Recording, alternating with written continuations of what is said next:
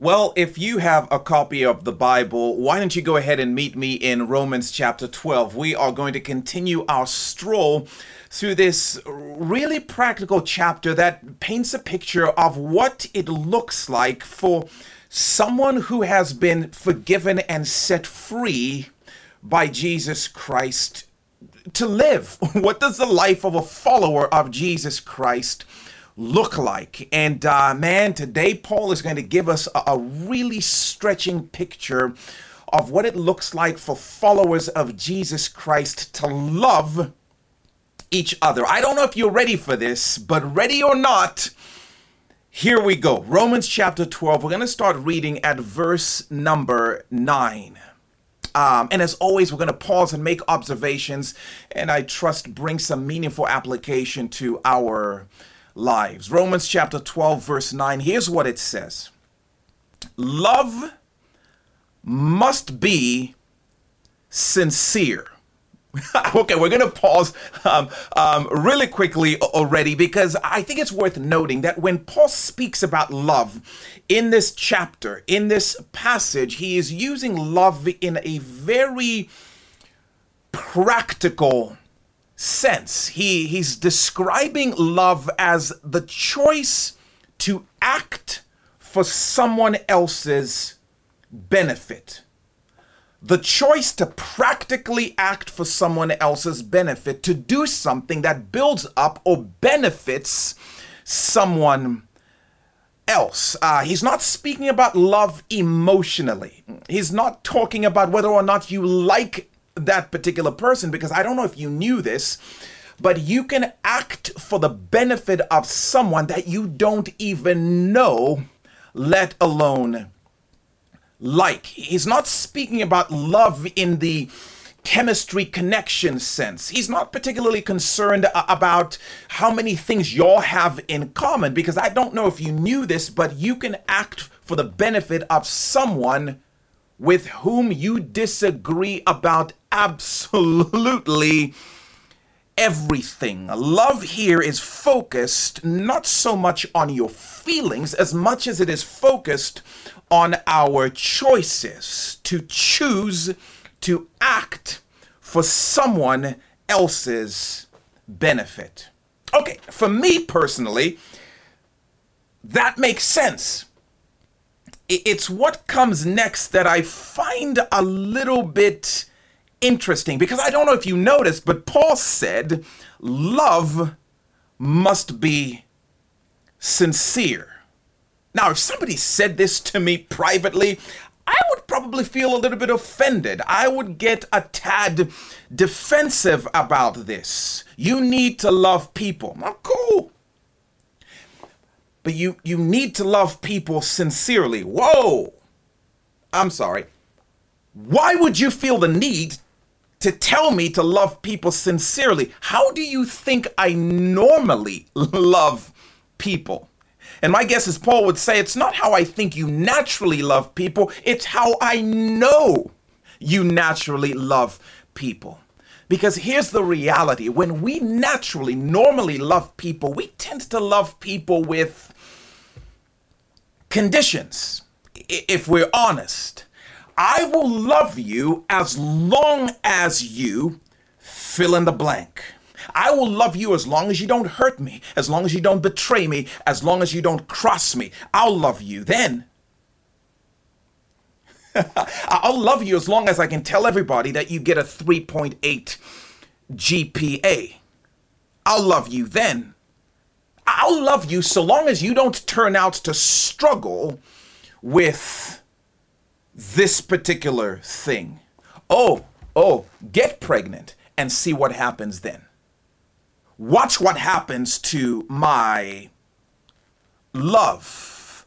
I love you with conditions, and we often don't realize the conditions that attach ourselves to the ways that we love people naturally, making our love less than sincere. Which is why Paul says what he says, because the reality is we tend to love people with agendas, right? Listen, I will love you as long as you give me such and such a thing. Now, we don't outwardly say this, but internally, we have this system that often says, I will love you as long as I get. Fill in the blank. I will love you because being associated with you has a way of upping my personal credibility. I love you because it keeps me from feeling lonely. I love you because you provide security for me and the kids. Oh, honey, look at me washing the dishes. Do you see how do you see though? I want you to see, because there is an agenda to the reasons I act for the benefit of people in my most natural state. I love you because you're familiar. You're safe. I don't have to venture out of what's comfortable for me right now. And yet for the follower of Jesus Christ, Paul is saying we ought not to just love each other and act for the benefit of other people, but he says we ought to love genuinely. He says love must be sincere, because he knows our love is often and naturally layered, and it comes with fine print, and it comes with conditions which cheapens its authenticity. For the Christian, God calls you to love the people in your world without condition, without agenda. Love must be authentic. Love must be sincere. Love must be genuine. By the way, I found it really, really fascinating that the word Paul uses for sincere is a word that's not found anywhere outside of Christian literature. Isn't that really interesting? It's almost a description of love that wasn't familiar until Jesus came. And he acted in our benefit even when it didn't particularly benefit him. And even though he was betrayed, and even though he was abandoned, and even though he was hurt, and even though he was laid out on a Roman torture device called the cross, he continued to act for our benefit, even though it wasn't convenient to him. And make no mistake about it, the world around him would have said, oh, no. You've got to tap out, because there is nothing in it for you. It is not worth the pain you are experiencing to bring benefit to these people. And yet on the cross, Jesus persisted still. It would have been a foreign concept until Jesus came. And now Paul says, those of you who've experienced his forgiveness, those of you who've been set free by his love, ought to love sincerely, without condition, without agenda. It's such a foreign concept to our nature, and Paul knows that, which is why I think he goes out of his way in the following verses to make it really practical for us, to paint a picture of what it looks like to genuinely act for each other's benefit. And here's one of the first things he says beyond this. He says, genuine love is the kind of love that hates sin. And I'm like, whoa. That got intense super quick. Because what's sin got to do with love? I mean, at least that's the question I ask when I read this. And yet he says, look at verse 9. Again, love must be sincere. Hate what is evil. Cling to what is good. This is so powerful. Here's what Paul knows. Sin is designed to destroy us. Let me say that again. Sin is designed to destroy us. Anytime I do anything other than what God says, I start to move towards destruction. Now, it may be a party for a moment. It may feel good for a season. It may present itself as really pretty at first. But make no mistake about it, every single sin moves me away from God and towards destruction. And not just my destruction, by the way, the destruction of as many people I'm connected to as possible. Sin is designed to destroy us. This is the only place in the whole Bible where this word for hate is used. And it's a word that carries the idea of horror, the idea of recoil. Paul is saying genuine love is horrified by sin. Man, that is a strong word to use. But how beautiful, right? Because you can start to see what Paul is saying in this context. I cannot genuinely act for your benefit and be okay with something I know is destroying you. There's no way my love can be genuine. There's no way my love can be sincere if I'm ever okay with something I know is designed to destroy you. No, I'll be horrified by that. And I'll respond accordingly. It's interesting when we start to talk about the conversation about sin in the church and the conversation about hating sin in the church, I think we get a little bit oversensitive about this, even though it is in the Bible. And it's interesting. I think one of the reasons this gets really tricky for us is because of our focus. Oftentimes, I think we talk about sin like, can you believe what he did? The scarier part of sin, though, is not so much what he did, but what sin is now doing to him. It is destroying him.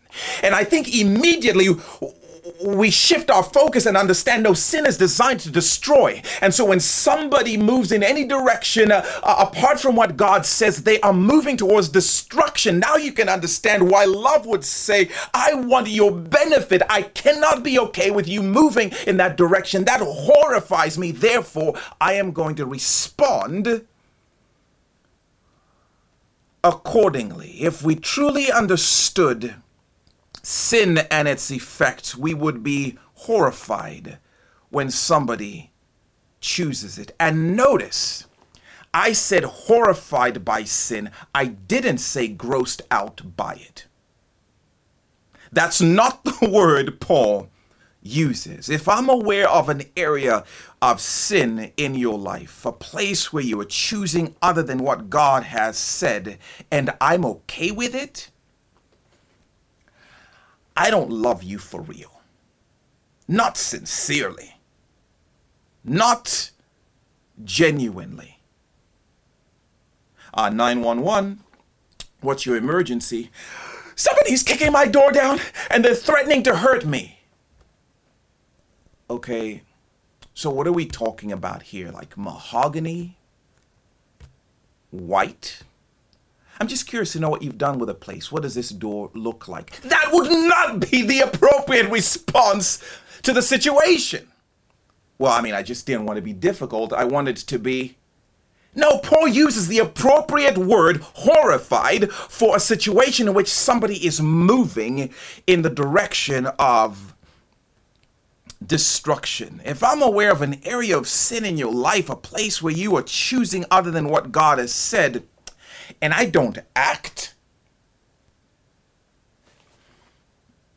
I don't genuinely love you in that moment, in that space. If I'm aware of an area of sin in your life, a place where you are choosing other than what God has said, and I support you, oh, I'm with you, girl.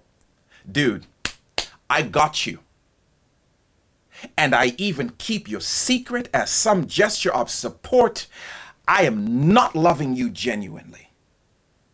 Now, maybe best case scenario, I just don't understand that sin is destroying you, but I'm not loving you genuinely. If I'm aware of a place where you're choosing other than what God said, and I decide, well, it's not one of the bad sins though. It could have been worse. Am I right? And I downplay it. I'm not genuinely loving you, because sin destroys. Any and all sin destroys. It may take effect differently at different rates, in different ways, but it is designed to destroy. Genuine love is horrified by anything that will destroy someone else. And come on, that makes sense to you. Not just the sins that gross me out, not just the sins I don't particularly personally struggle with, but all sin. Love hates what's evil.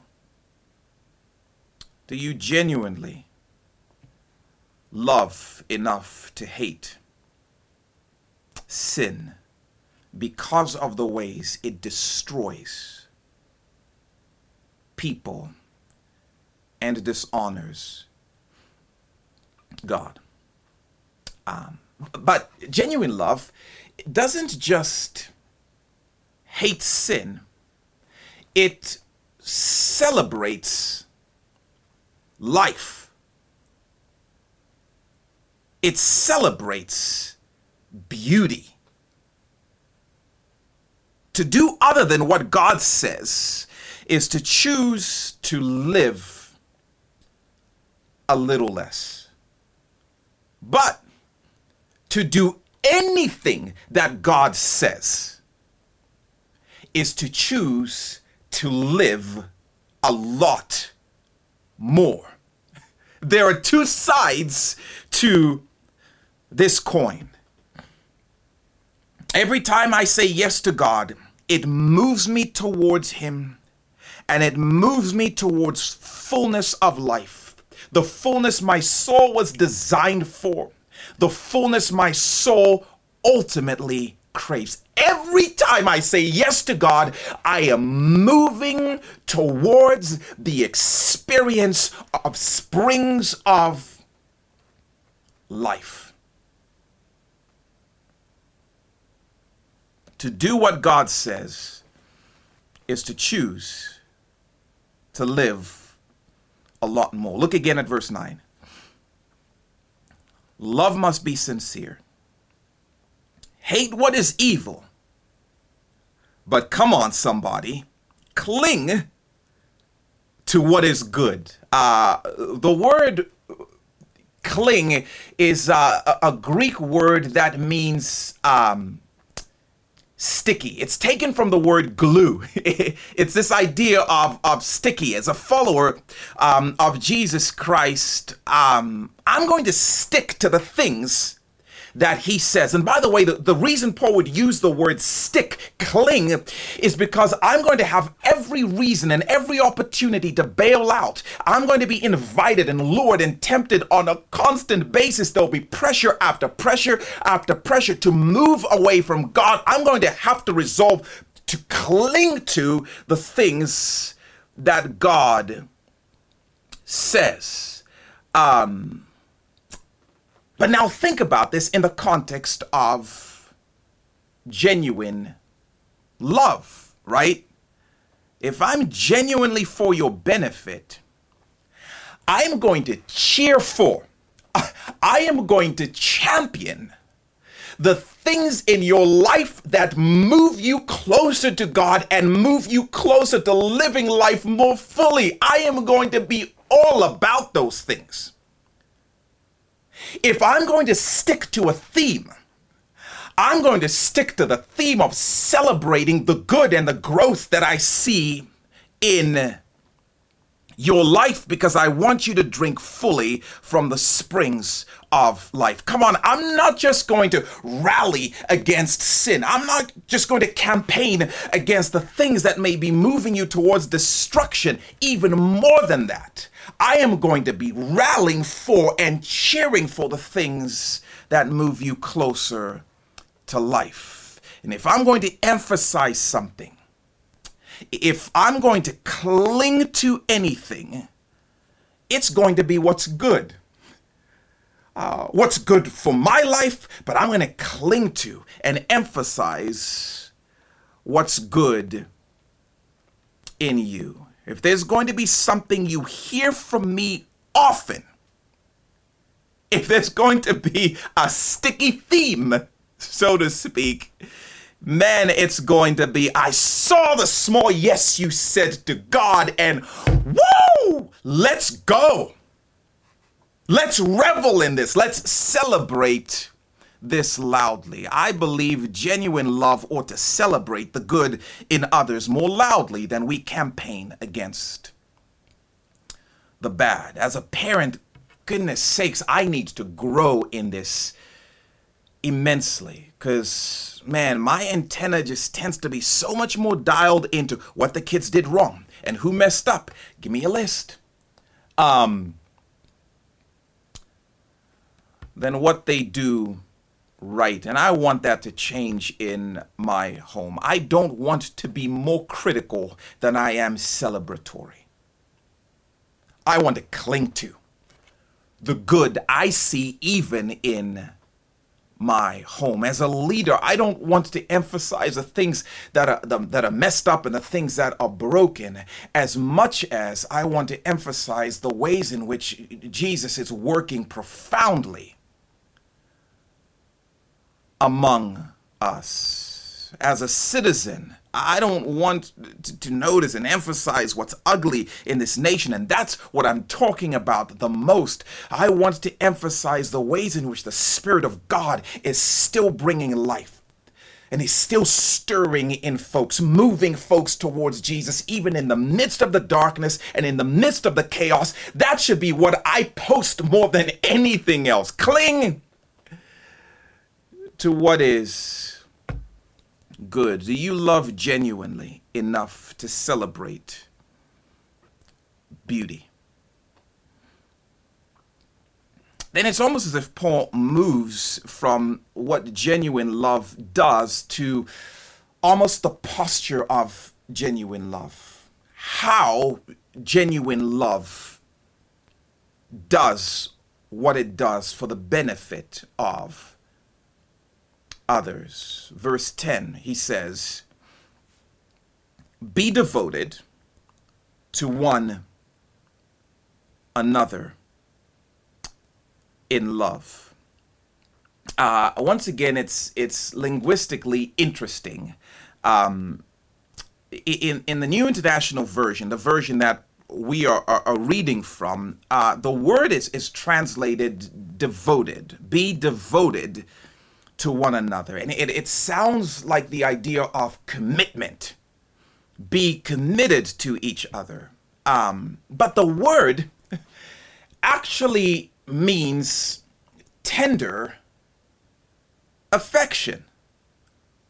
Be tenderly affectionate towards one another. Take a tender tone with one another, emotionally, verbally, in your behavior. Take a tender tone towards and with each other. Now he's telling us how to do it, which is so beautiful, by the way, because I can be horrified by sin, understanding the ways in which it's destroying you, and still enter into the conversation with tender affection. In fact, that's what genuine love will do. Paul says genuine love treats gently. It treats gently. It hates sin. It celebrates beauty. But in its posture, in its tone, it treats people gently. I will act for your benefit, and I will be gentle in the way that I do that. My posture will not be harsh. My tone is not going to be hurtful. My disposition is not going to be condescending or talking down to you, because I really, really do want what's best for you. I really, really do want your benefit. Why would I mistreat you in the process? Why would I wound you with my words or my tone in the process of helping push you or acting for your benefit? It wouldn't make sense. Paul says, no, genuine love treats people gently. And I'm just saying, if you claim to love people and you claim to be posting things for people's benefit, but its tone is harsh, its tone is hurtful, Paul would say you are not loving genuinely, not legitimately. The reality is, at that point now you're mad about something. At that point you become harsh. You're trying to make a point. Somebody's going to feel the weight of what you are saying, or you are just going to absolutely, shake people awake to your position. But no, if I really care about you thriving and I really care about your benefit, I'm going to enter in tenderly. If I'm inviting my kids to life at home, but I'm screaming at them and I'm tearing them down, my love is not genuine in that space. Now you will hear me. My voice is more important than your voice. And so Paul would say, no, genuine love treats gently. Do you love genuinely enough to be gentle, to be tender in your tone? And then Paul gives a couple more evidences of genuine love, the way it shows up, the posture with which it enters in. Second part of verse 10, he says, honor one another above yourselves. Honor one another above yourselves. He's saying genuine love always gives preference. I don't just treat you gently. I give you preference. The idea of honor is really that idea of preference. Not like I like you more than I like myself. That's not the idea. But I give you first dibs. I choose to give you first dibs. If we're in a position where we both have an opportunity to benefit, genuine love will say, go ahead. No. You go first. After you. No. Let me hear your pain first.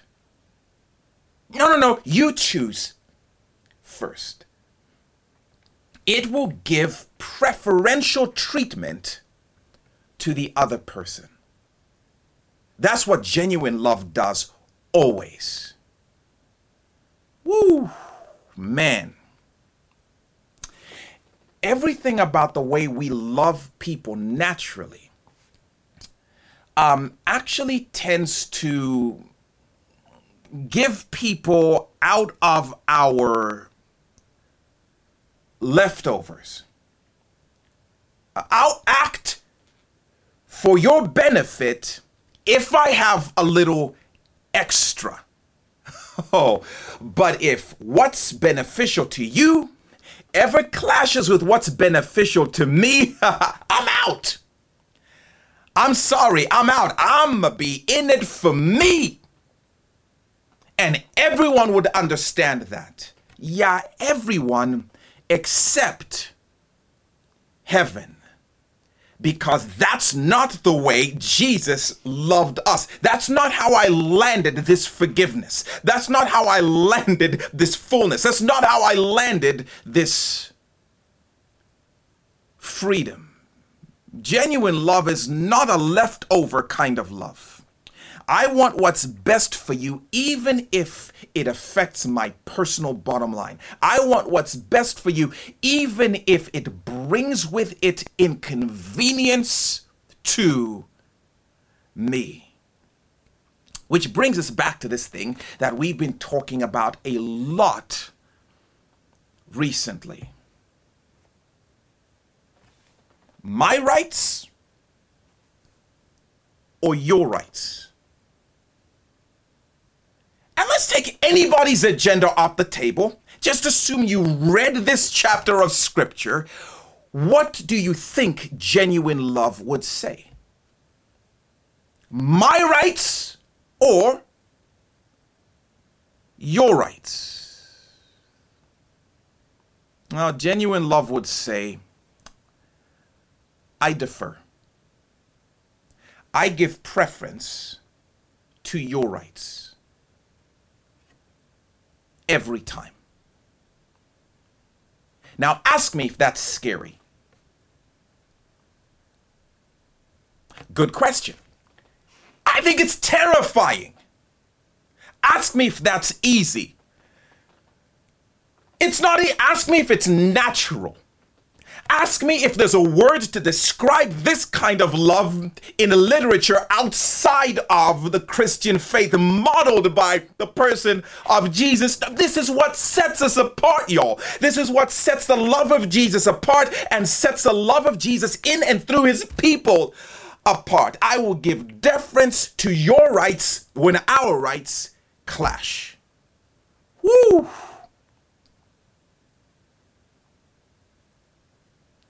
If someone is selling you a different version of love, believe them. That is a different version of love. It's not the version the Bible reveals to us. Whose benefit is first in your world? Genuine love defers. Genuine love gives preference. You first. Then Paul ends by saying,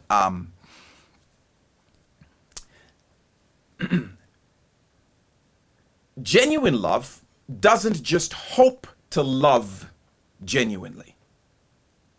No, genuine love is determined to make sure it chooses to act for the benefit of others.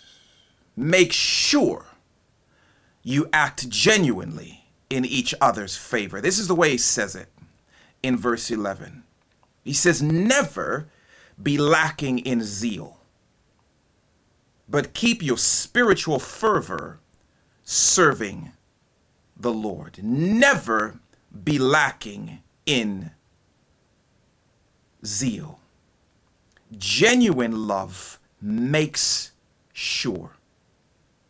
Never lacking in zeal. Now I know This is a super touchy topic for a variety of reasons for a variety of us. But have you ever seen someone who loves Sunday afternoon football? This is a special breed of person. By the way, I'm just going to tell you. The thing that's true about them is they are never lacking in zeal. Have you seen a teenager and a teen's relationship to Fortnite? They are never lacking in zeal. Have you ever encountered somebody who perhaps enjoys When Calls the Heart? Hey, I live with some of these people. They are never, ever, Lord have mercy, lacking in zeal. Have you ever seen that parent with their kids' sporting events? Ooh, they are never lacking in zeal, which means for all of these people, there is a special brand of drive and determination to make sure they are in the designated place to experience that thing that they are super into. I'm not missing Sunday afternoon. You know where dad will be on Sunday afternoon. You don't need Life 360 for that. You know where to find him. You know where your kids are going to be at a certain time. Never lacking in zeal. This idea of lacking in zeal, it kind of reminds me of how I approached school as a kid. Dragging my feet in the morning to get up, stalling as much as I possibly could, reluctant, not particularly enthusiastic, and mainly with a very close relationship to the snooze button. I'll do it in a little bit, snooze. I'll do it in a little bit, snooze. What am I exhibiting? A lack of zeal. Just a lack of determination, a lack of drive to make sure I'm up and ready. If there's a way you can act for someone's benefit, Paul is saying, don't drag your feet. Make sure. Don't hit the snooze button. Make sure. Don't put it off. Don't delay.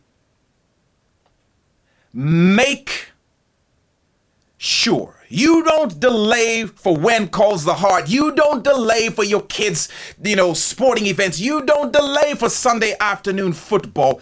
Don't delay.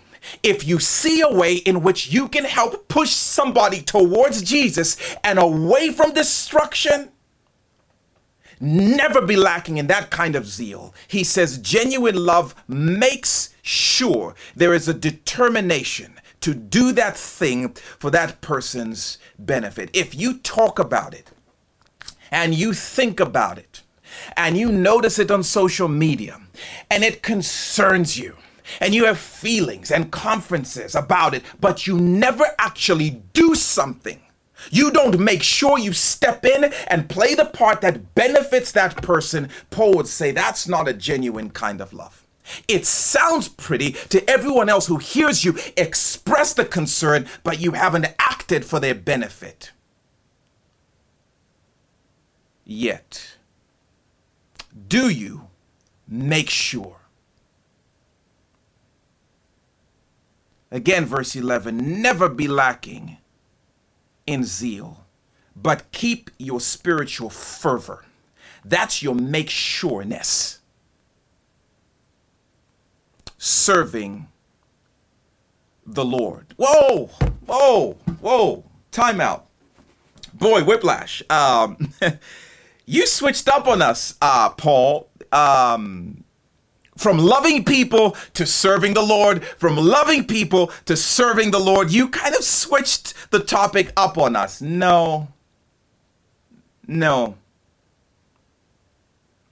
Genuinely acting for someone else's benefit is serving the Lord.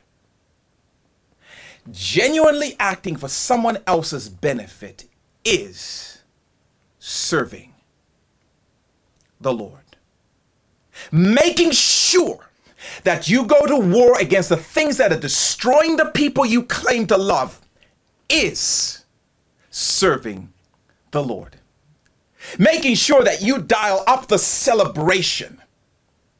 Making sure that you are a cheerleader for the ways in which you see people saying yes to Jesus is serving the Lord. Making sure that you enter in with a tender tone and you treat people gently is serving the Lord. Making sure that you give preference to other people's benefit even over yours is serving the Lord. I don't know what you thought serving the Lord was. For me, I've often thought like serving the Lord is like I'm going to give the Lord what he wants. The Lord doesn't need anything from you.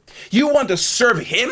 He said, serve people by loving genuinely, never lacking in zeal, but keeping this determination and this drive to make sure that you are doing the things that benefit others and point them towards him and move them away from destruction. Giving them preference, that's what he wants. That's what serving the Lord looks like for his church.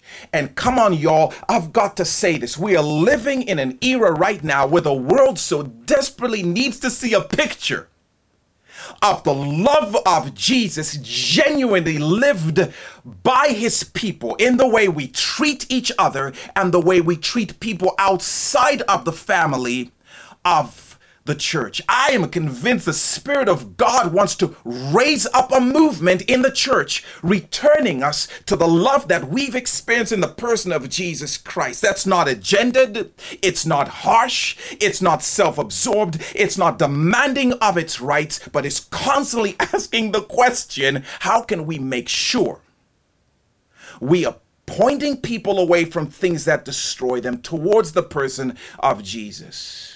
With tenderness, with deference, with determination.